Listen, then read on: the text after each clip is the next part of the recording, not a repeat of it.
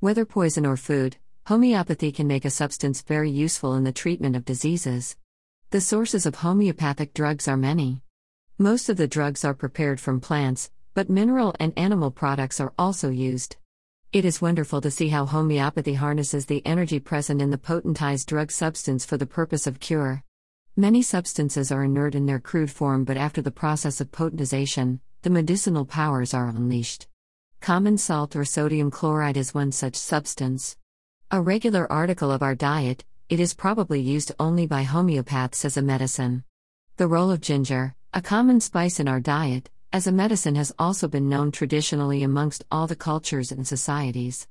Mothers and grandmothers all over the world have used it for gastric problems and as a digestive.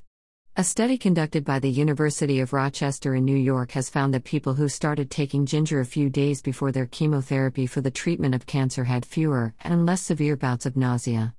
Homeopathy has used ginger for the past 100 years or so. As a homeopath, I would use it in potentized form for the vomiting of old drunkards and for diarrhea from drinking bad or impure water. It is also known to cure colic and diarrhea caused by eating melons, particularly cantaloupes. It has been suggested in the past that ginger is not the right food to be given to persons with kidney disorders. In homeopathy, it is used to treat patients who have had a complete cessation of the function of the kidneys.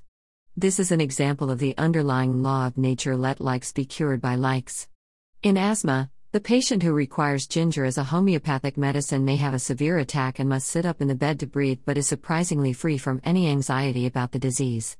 Such peculiarities and deviations from the expected are picked up by the homeopath to make his prescriptions.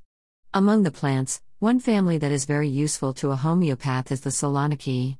There are many members of this family like belladonna, stramonium, and hyoscyamus. These are very poisonous in their crude state.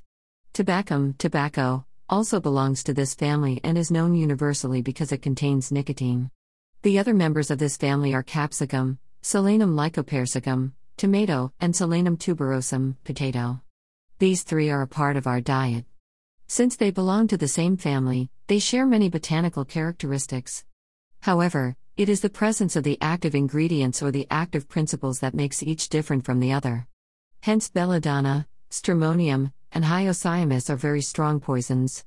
Tobacco is a milder poison, while the last three are the least poisonous. Nevertheless, each is a useful medicine in homeopathy.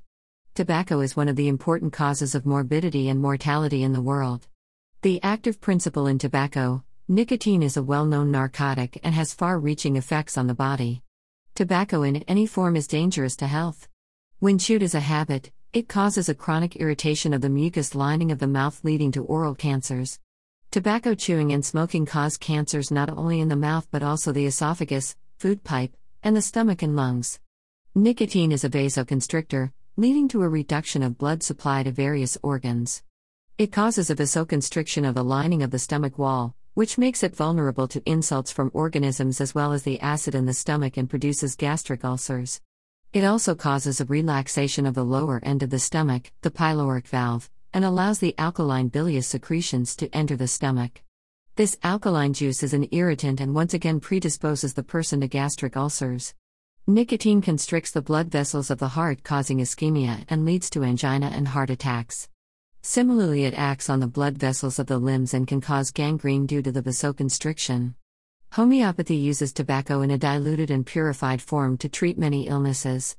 It has been used effectively to treat vertigo and seasickness, the pains of kidney stones, especially of the left side, and also angina pectoris. After potentization, the therapeutic power of the drug becomes much more apparent, and these substances, whether food or poison, can be used to treat conditions ranging from simple sore throats and piles to typhoid fevers, convulsions, and even manias. For homeopathic consultation for your symptoms, you may visit Homeopathic Healing or send an email to office@dervisionov.com to meet the homeopathic specialists. Disclaimer: a detailed history followed by constitutional treatment by a good and qualified homeopathic practitioner is necessary to treat the complaints that appear due to any disease. The homeopathic remedies mentioned in this post are for informational purposes only. The information contained on this site is general in nature and is not meant to substitute for the advice provided by your own physician or other healthcare professional. None of the statements on this site are an endorsement of any particular product, or a recommendation as to how to treat any particular disease or health-related condition. It is not advisable to resort to self-medication for any disease.